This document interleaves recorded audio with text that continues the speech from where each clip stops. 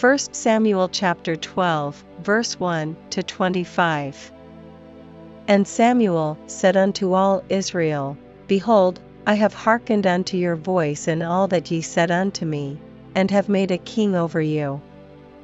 And now, behold, the king walketh before you, and I am old and grey-headed, and, behold, my sons are with you, and I have walked before you from my childhood unto this day.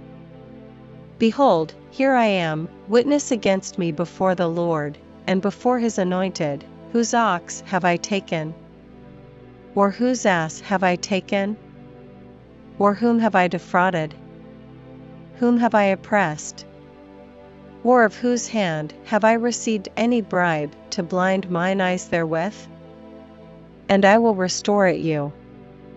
And they said, Thou hast not defrauded us, nor oppressed us, neither hast thou taken aught of any man's hand. And he said unto them, The Lord is witness against you, and his anointed is witness this day, that ye have not found aught in my hand. And they answered, He is witness. And Samuel said unto the people, It is the Lord that advanced Moses and Aaron, and that brought your fathers up out of the land of Egypt.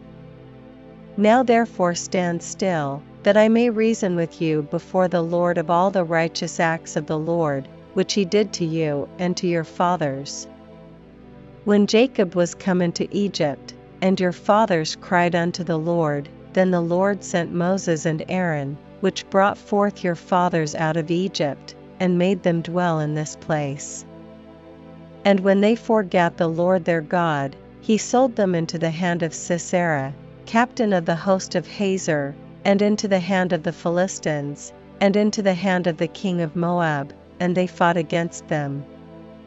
And they cried unto the Lord, and said, We have sinned, because we have forsaken the Lord, and have served Baalim and Ashtaroth. But now deliver us out of the hand of our enemies, and we will serve thee. And the Lord sent Jerubbaal, and Bedan, and Jephthah, and Samuel, and delivered you out of the hand of your enemies on every side, and ye dwelled safe.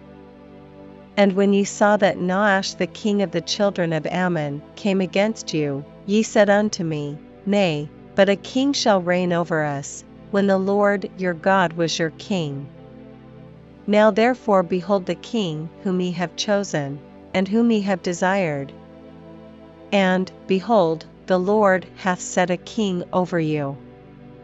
If ye will fear the Lord, and serve him, and obey his voice, and not rebel against the commandment of the Lord, then shall both ye, and also the king that reigneth over you continue following the Lord your God. But if ye will not obey the voice of the Lord, but rebel against the commandment of the Lord, then shall the hand of the Lord be against you, as it was against your fathers. Now therefore stand and see this great thing, which the Lord will do before your eyes. Is it not wheat harvest today? I will call unto the Lord, and he shall send thunder and rain, that ye may perceive and see that your wickedness is great, which ye have done in the sight of the Lord, in asking you a king. So Samuel called unto the Lord, and the Lord sent thunder and rain that day, and all the people greatly feared the Lord and Samuel. And all the people said unto Samuel, Pray for thy servants unto the Lord thy God, that we die not, for we have added unto all our sins this evil, to ask us a king. And Samuel said unto the people, Fear not, ye have done all this wickedness, yet turn not aside from following the Lord, but serve the Lord with all your heart. And turn ye not aside, for then should ye go after vain things, which cannot profit nor deliver, for they are vain.